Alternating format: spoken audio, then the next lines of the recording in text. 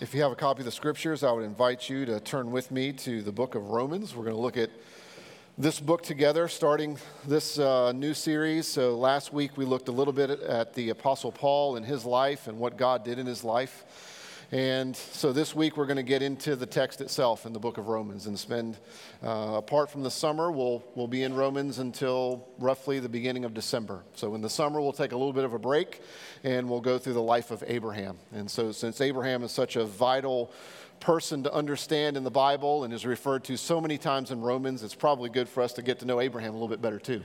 So that's what we're going to do. Now, before I read this, I want to tee up the series. So you might remember we've been doing this through James and all the way back for several years. So I want to tee up the book of Romans for you so that you can have a framework in your mind as we begin to go through each chapter and each verse. So 3 things I want to tell you to tee up Romans. The first is the theme of the book.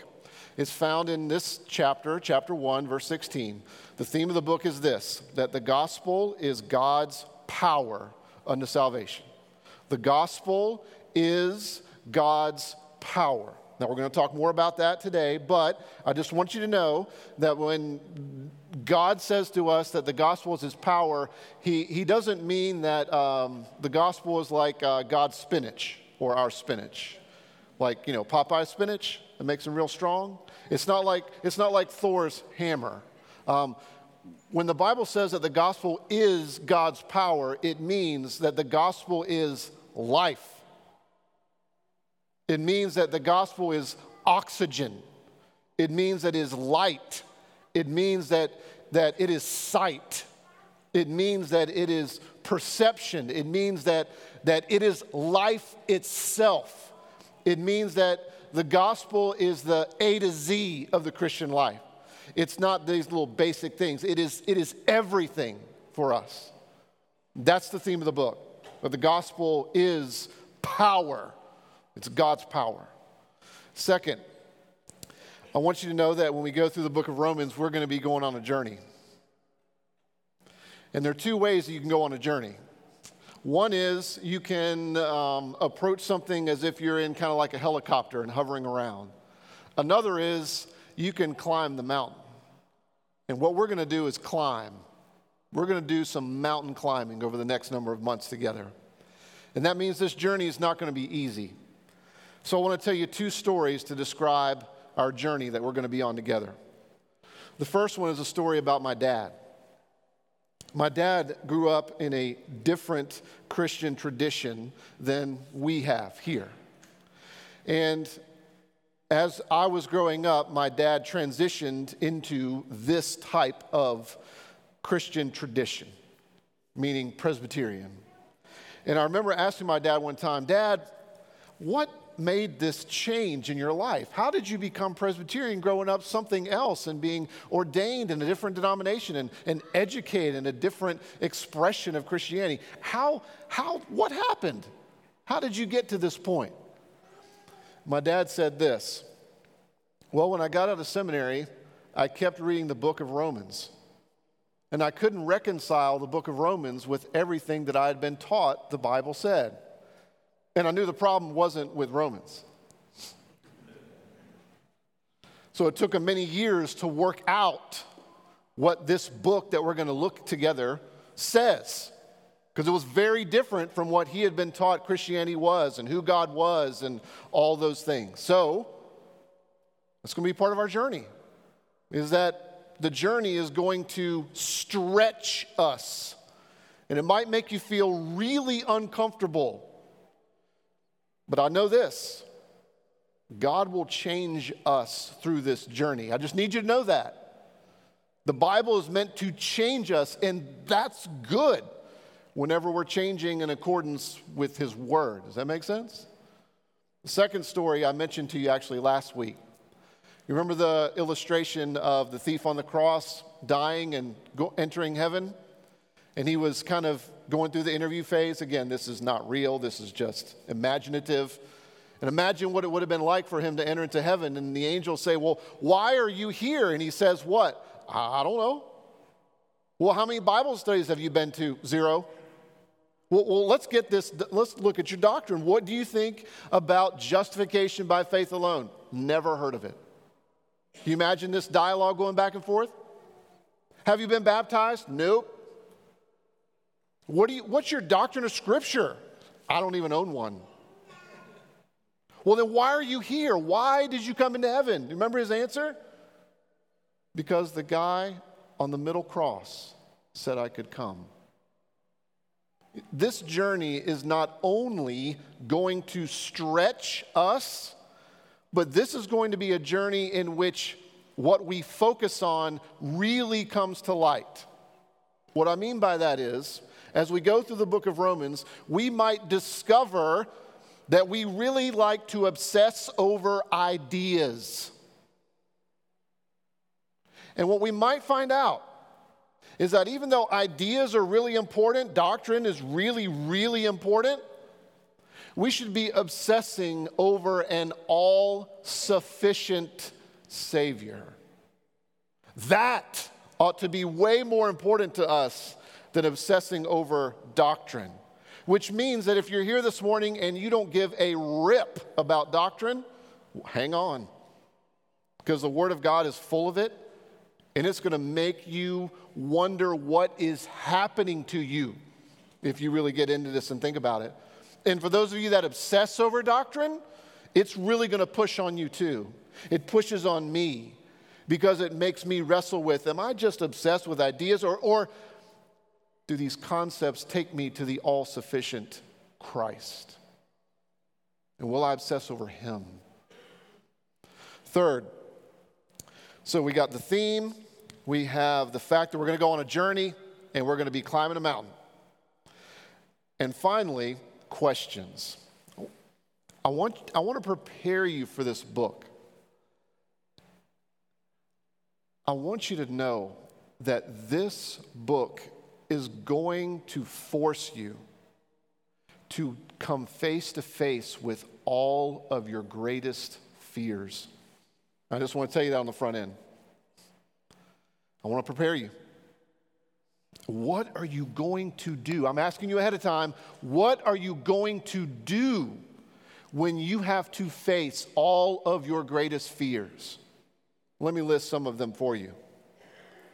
We might find out together that we are far more lost than we assume. What are you going to do when that happens? You might find in going through the book of Romans that God is so much bigger than you have ever been taught, than you have ever heard. What are you going to do? What are you going to do when the God of the Scriptures blows every category that you have been taught, this is God? What are you going to do when you realize that the war that's going on within you is way deeper than you want to admit? That the struggle that's going on within, the challenges that you face, the demons inside of you, the skeletons, what are you going to find out when the war that's going on inside your head and inside your heart, what are you going to do when that war is much deeper than you want to admit? What are you going to do when you find out that suffering is necessary? Are you ready for that? What are you going to do when you find out that your future is far more treacherous and glorious than you can imagine? Both. It's going to be far more treacherous and far more glorious than you can even imagine. You ready for that? Yeah. And I'm connecting this directly to fear because I think that our future is so glorious that it scares us to death. I mean it. When we get in these chapters and start understanding more of God's mission for the world and what he's going to do, and we start hearing things like creation itself is groaning to be set free, what are you going to do when the future is far more glorious than you can imagine? We'll end with this. What are you going to do when you realize that you are not enough? And that God is the only anchor for your life. What are you going to do? So that's the tee up. I hope that intrigues you a little bit. I realize half of you may not come back next week because who wants to face fears, right? I get it. I can't imagine what my dad went through when he was exploring things and trying to relearn everything. Does that make sense? You know what it's like to relearn something or be exposed to something you've never heard before, and how that just rips you up, makes you wonder all kinds of things about who you are, what you've been taught, where you've been, what you're doing, what you're going to do, what you're thinking about, what you've been thinking about. You know when that happens? Get ready. Let's read together Romans 1. And we'll read the first 17 verses, and then we'll try to tackle this in about 30 minutes, 35 minutes. Listen to this. This is the Word of God. This is life. Paul, a servant of Christ Jesus, called to be an apostle, set apart for the gospel of God, which he promised beforehand through his prophets in the Holy Scriptures concerning his Son, who was descended from David according to the flesh, and was declared to be the Son of God in power, according to the Spirit of holiness, by his resurrection from the dead, Jesus Christ our Lord, through whom we have received grace and apostleship to bring about the obedience of faith for the sake of his name among all the nations, including you, who are called to belong to Jesus Christ. To all those in Rome who are loved by God and called to be saints, grace to you and peace from God our Father and the Lord Jesus Christ. First, I thank my God through Jesus Christ for all of you, because your faith is proclaimed in all the world. For God is my witness, whom I serve with my spirit in the gospel of his Son, that without ceasing I mention you always in my prayers, asking that somehow by God's will I may now at last succeed in coming to you. For I long to see you, that I may impart to you some spiritual gift to strengthen you, that is, that we may be mutually encouraged by each other's faith, both yours and mine. I do not want you to be unaware, brothers, that I have often intended to come to you, but thus far have been prevented, in order that I may reap some harvest among you as well as among the rest of the Gentiles. I'm under obligation both to Greeks and to barbarians, both to the wise and to the foolish, so I am eager to preach the gospel to you also who are in Rome. For I am not ashamed of the gospel, for it is the power of God for salvation to everyone who believes, to the Jew first and also to the Greek. For in it the righteousness of God is revealed from faith for faith, as it is written, the righteous shall live by faith. Sounds kind of encouraging, doesn't it? Let's pray. Lord, we do thank you for your word. We ask that you would write its truth upon our hearts. We ask that you would take the truth and form and reshape us, shape us again, make us into who we ought to be. Remind us that we're not here to learn how to be nicer. We're not here because this is some 5-step program on being a better human. We're here because we need to be changed and we need to be more like Christ. And so please, Holy Spirit, cause us to see Christ today and to lay hold of him afresh. Make Jesus more beautiful, believable, trustworthy, that we might lean with all that we are on him. Lord Jesus, we pray in your name. Amen. So a few years ago, we celebrated Jenny's birthday. And what I did for her that year was I ended up making or trying to make her favorite dessert. It was a cake that she loves. It actually was her great-grandmother's recipe for this cake. She had it almost every year since she was a little girl on her birthday. So, being the amazing cook that I am, that was a joke. I know visitors, I cannot cook. I can make cereal and, things like that. So, I decided that I was going to embark on this tremendous journey of baking and making this cake. And by the way, it was incredibly difficult to make, just so you know. It wasn't like a normal cake. There was all kinds of special things to it, like the icing. Oh, listen to this.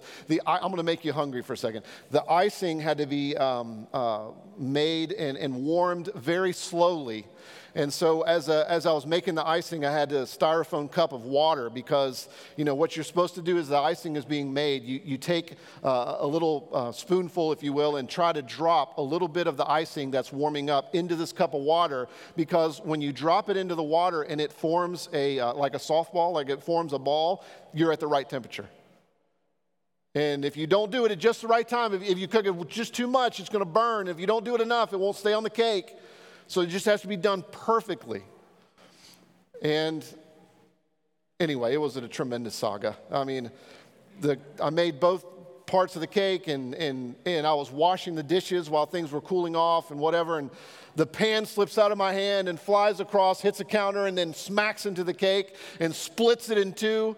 And I was, there was my whole day and my year for, wondering what's going to happen to my life, just ruin the cake. I've been spending hours on working on this. So anyway, as you can tell, I'm still traumatized by this endeavor. And I made the cake, and it looked horrific, okay? It looked horrible. It tasted great.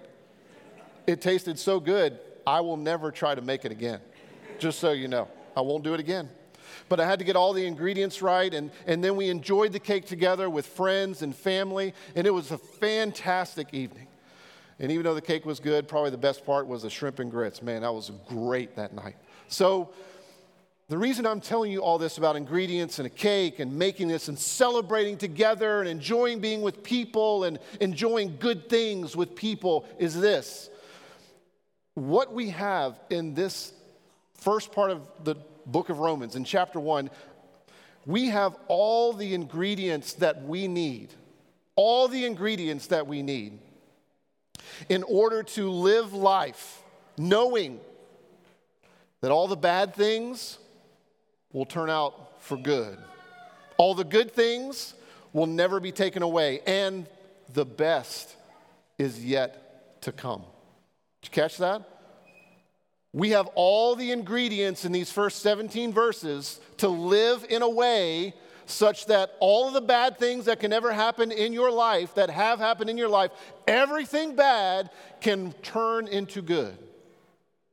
And whatever's good will never be taken away, and the best is yet to come. So we got 6 ingredients this morning. We're going to roll through these quick. Here's ingredient number 1. And by the way, this is you might be able to tell this is all about the gospel. Paul mentions that word over and over and over in these 17 verses. So, ingredient number 1 is we see the effect of the gospel. Just on the surface of this text, just on the surface of these 17 verses, we could easily miss this. The effect of the gospel is that it creates community. Don't miss the fact that Paul is in another place, probably Corinth, and he is writing to a bunch of people in Rome, the epicenter of the ancient world.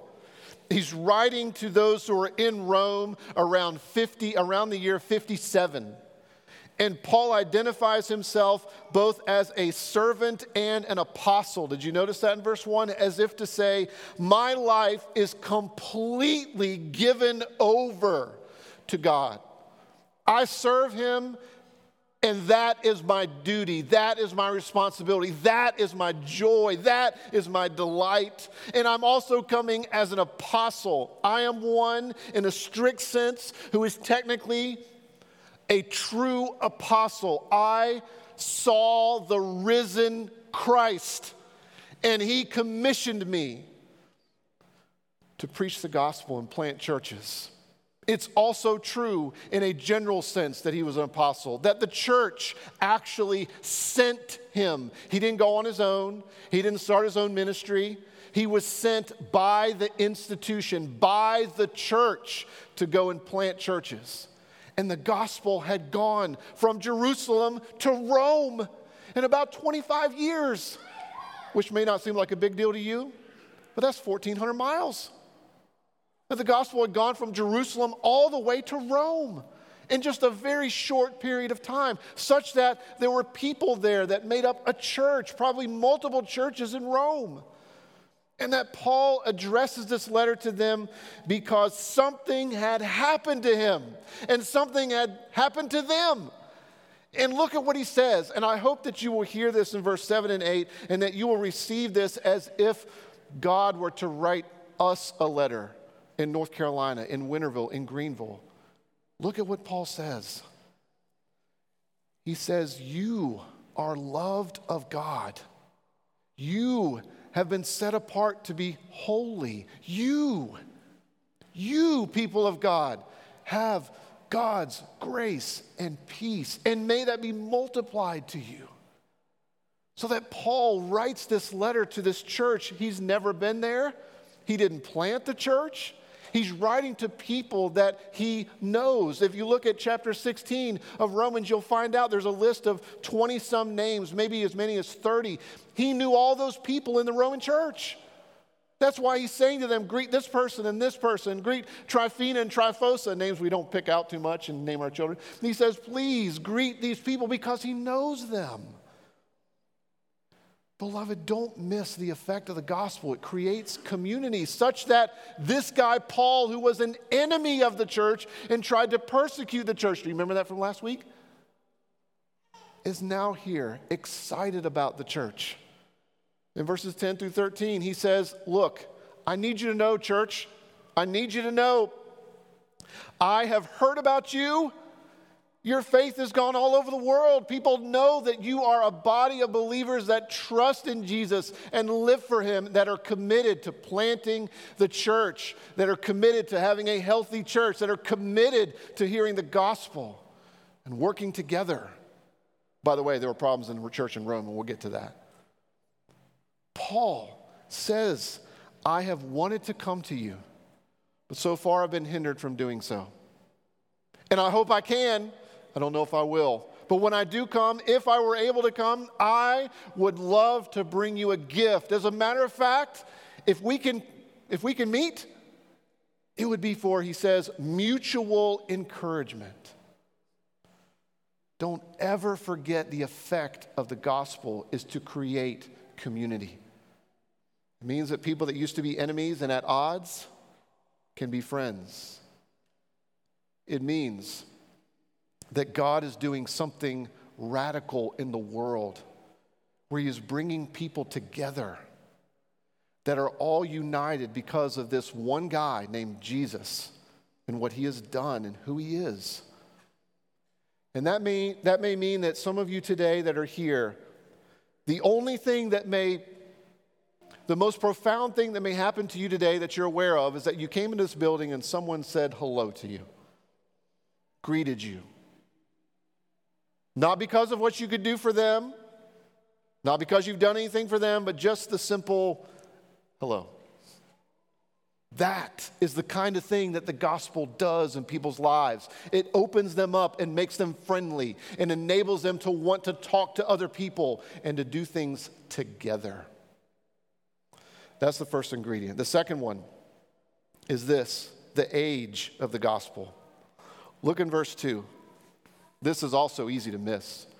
The Apostle Paul says, I have been set apart by the gospel for the gospel, which has been known for a long time through the prophets in the scriptures. You see that? This has been foretold beforehand. Don't miss this. There is not a gap between the Old Testament and the New Testament. It's not as though with the coming of Jesus, the gospel started. The gospel has always been around. Remember, the Apostle Paul would read the Old Testament, and what would he think? Oh, rules. What would he think? Oh, God, the Old Testament is primarily about this people. No. The Old Testament is about Jesus. It is about the gospel. Remember, Stephen, when he died, had been telling the history of Paul's people, the history of the Jewish people, and he had been proclaiming that the Messiah was coming and it was actually Jesus Christ. And he did that from all the parts of the Old Testament. Paul never, ever, ever looked at the Old Testament to find Christ. He thought something else was on display in the Old Testament. He thought this was something different in the New Testament, and it's not. God changed his mind and he began to read the Old Testament scriptures differently because he finally realized that the Old Testament was about Jesus. And for the Apostle Paul and for us, we should remember that the gospel started in Genesis. The Apostle Paul is the one that describes Jesus as the second Adam. The Apostle Paul is the one who understood the mission of God through the life of Abraham, that God has always had a mission to spread his glory throughout the world. And that is not the way that he understood Abraham prior to coming to faith in Christ. And all the law that we have in the Old Testament, Paul would say, yeah, the law is meant to bring us to, can you guess who it is? It starts with a J and ends with Jesus. He understood that all of the law was meant to bring us to Christ. Not that it was irrelevant, not that it didn't matter. It was glorious because it showed us Christ. Remember, it was the Apostle Paul that told us that Christ is the Passover lamb. Remember, the Apostle Paul writes these words as someone who used to know the Old Testament, who was trained in the Old Testament, and completely misunderstood the Old Testament. But now that Christ has come into his life, he sees that the gospel has always been around. So he can read the Old Testament and he finds Jesus and he looks for Jesus because Jesus is the point of everything in the Old Testament. Don't miss that. The gospel is old, it's ancient.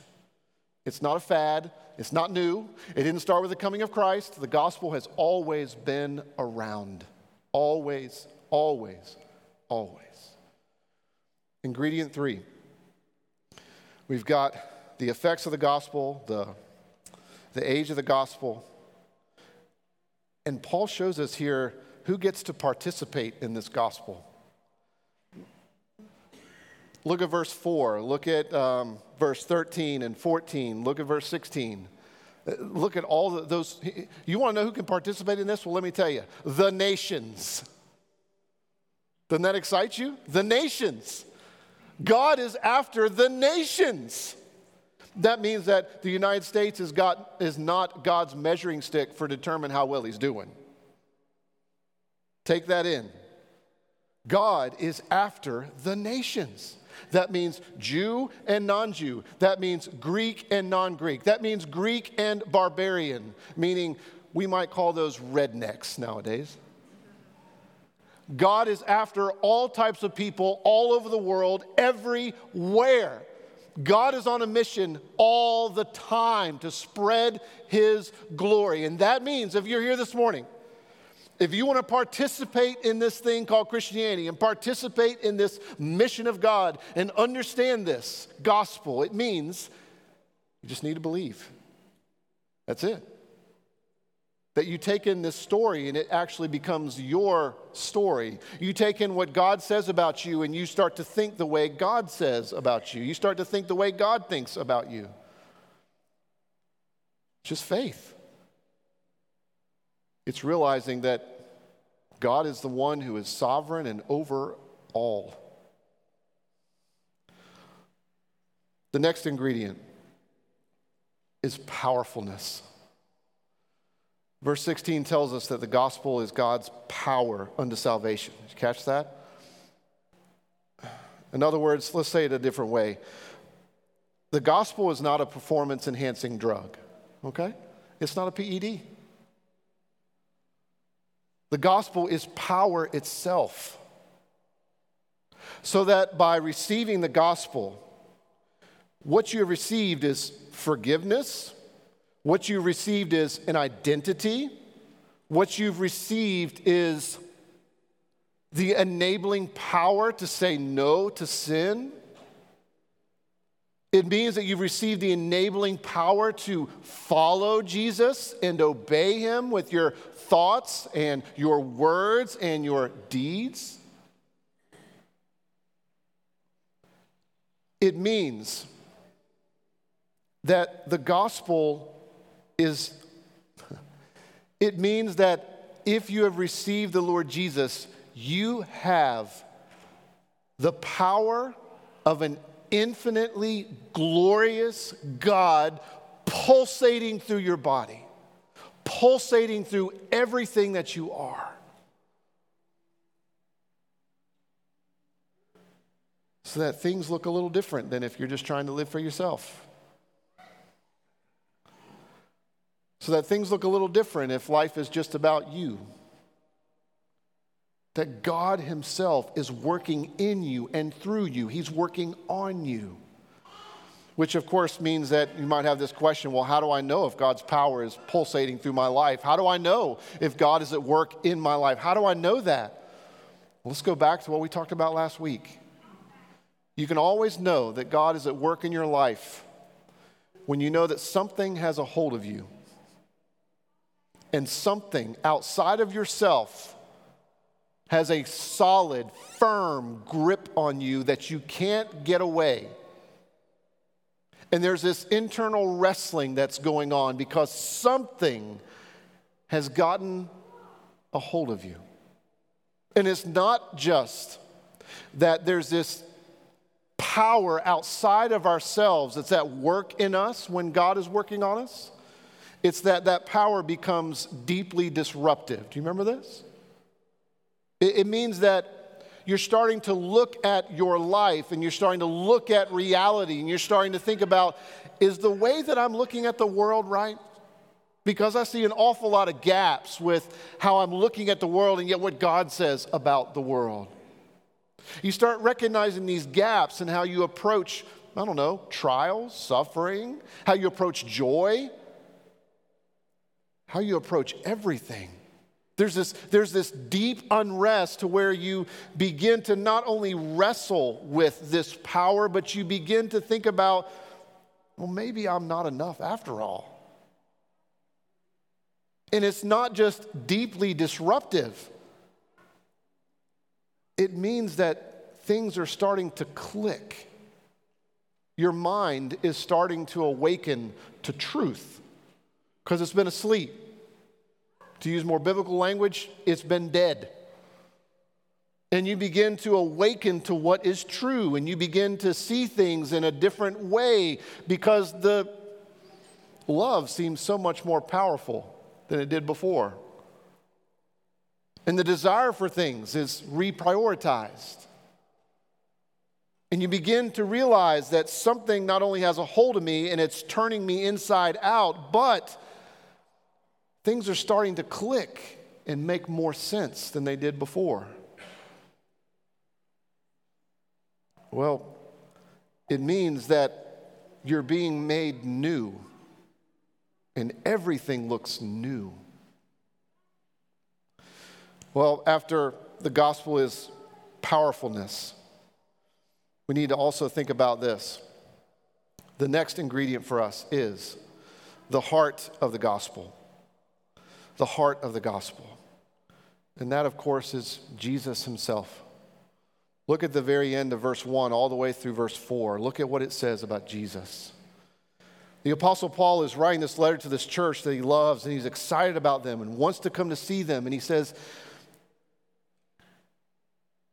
remember this Christ. He was a descendant of David. He was a son of David, and he goes on to proclaim that he was also the Son of God. What the Apostle Paul is saying is that he was a true and real descendant of David. He was a real man, a real human being, which means that, like us, he learned how to walk, he learned how to run, he learned how to eat with a fork. It means that he knew what it was like to face temptation. Matter of fact, the temptation that he faced was far worse and more intense than the temptation that we face. Because we have things inside of us that compel us to think that temptation is attractive. So it's like, oh, yeah, that sounds like a great idea. And then we go, not Jesus. He didn't have a sinful nature. So for him, the temptation was far more fierce because he was repulsed by it. It was far weightier on him than even us. Never forget that this Jesus was a real man. He knows what it's like to have thorns pressed into his head and break the skin and start bleeding. He knows what it's like to have a very sharp weapon pushed into his side. He could feel that. This is someone who knows you better than anyone else, better than anyone ever can know you. Jesus is the Son of David. He is a real human being who knows everything about you from his own experience. It's not an abstraction for him to know what it's like to face temptation. It's not an abstraction for him to suffer. It's not an abstraction for him to enjoy relationship and to have friendship. It's real. It's real. This is why he can sympathize with you and me. And never forget that he's not just man, but look what he says. He is also the Son of God. And he is declared to be the Son of God in power. Did you notice that? Because what he did, what Jesus did on the cross in the empty tomb means that he broke death. He broke it. It means that he is the firstborn of the new creation. It means that the powers of the age to come are alive in this world because Christ came and suffered, because Christ arose from the dead and broke death.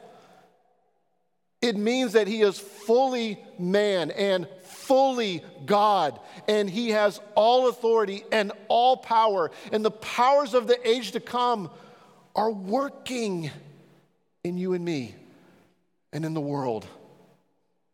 Isn't that amazing? That's the heart of the gospel. It's wrapped up with this God-man, Jesus Christ. So when Paul says that he's the Son of God and the Son of David, what he's saying is he's trying to get us to think about Jesus and how Jesus moved from this incredible state of humiliation, that he humbled himself and took on human form. And he was willing to endure pain and suffering. He humbled himself and he was exalted.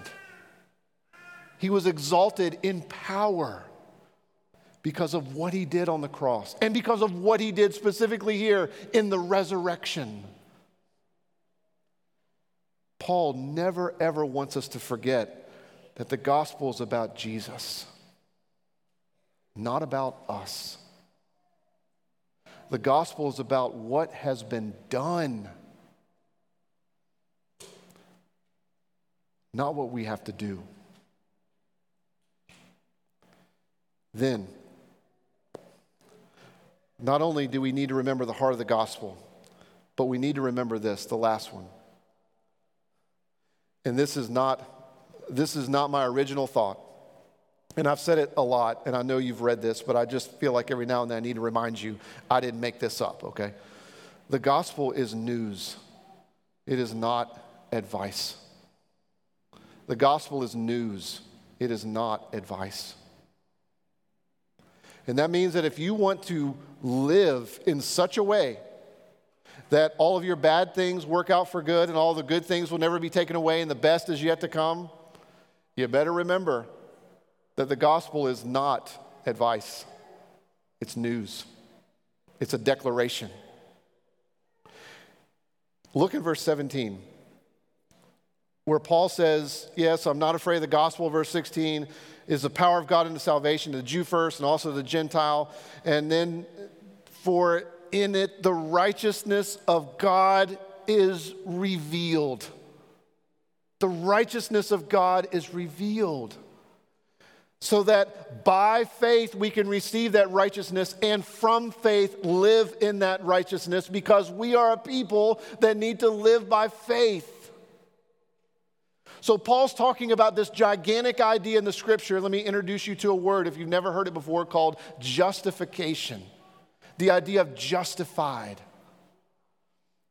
Now, here's how we can break it down and understand what he's saying. Justify. You ever use that phrase, justify? Justify yourself. Maybe you think about it sometimes. What if I said to you, Sam Jones Barbecue is the best barbecue in Eastern North Carolina? You might say, justify that claim, Dave. You might already be on board. I don't know. But you might say, justify that claim. What you're saying is, Dave, please give me your reasons why you say that Sam Jones Barbecue is the best, because right now I'm at odds with your statement. And if you can give me reasons as to why Sam Jones Barbecue is the best, my relationship to your statement might change. You might give me good reasons so that I like your statement, and I'm in agreement with your statement, I support your statement, and I'm on board. Now let's go a little deeper. Sin is our problem. Sin is us trying to be God. Sin is whenever we are trying to play the role of God, to be God, to put self in place of God or other things in place of God. And what happened when we rebelled? What happened when we rebelled against God? God wiped everybody out? No. God pursued, didn't he? Can you start tying some of these things together that we've talked about? God did not wipe everyone out when we rebelled against him. God decided to pursue us and to redeem, to save, to bring about salvation. God pursued so that he was willing to endure the wrath of his Father on the cross. He came so that he would live a perfect life. He came so that he not only would feel the pain of suffering, but on the cross, he became sin. He didn't become a sinner, but he was treated as if he was sin for you and for me. God could have wiped everyone out, but he didn't. He pursued to redeem. In other words, when Jesus lived a perfect life and endured God's wrath on the cross that we rightly deserve, and when he broke death and we receive who Jesus is, it means that God's relationship to us has changed. It means that because of Jesus, Jesus has reconciled us to the Father, so that God looks at us and says, I receive you. I accept you. You belong to me. You're my child. You are loved. You are set apart. I will be with you. So when Paul says, and he talks about this righteousness that has been revealed, he's trying to get us to remember, to live out of, and to be willing, if necessary, to die for. That the gospel is news. That we have contributed nothing. Even the faith that we have is a gift. Jesus has authored it. Jesus grows it. But Jesus has done everything. And what that means is that the worst thing that you've ever done, the worst part about you, will never define you. It means the greatest things that you've accomplished and all the skills that you think that you have, they won't hold you hostage either. It means that to receive Jesus means that you're not defined by the worst things about you or the best things about you. You are exclusively and forever defined by what Jesus says about you. Period. And friends,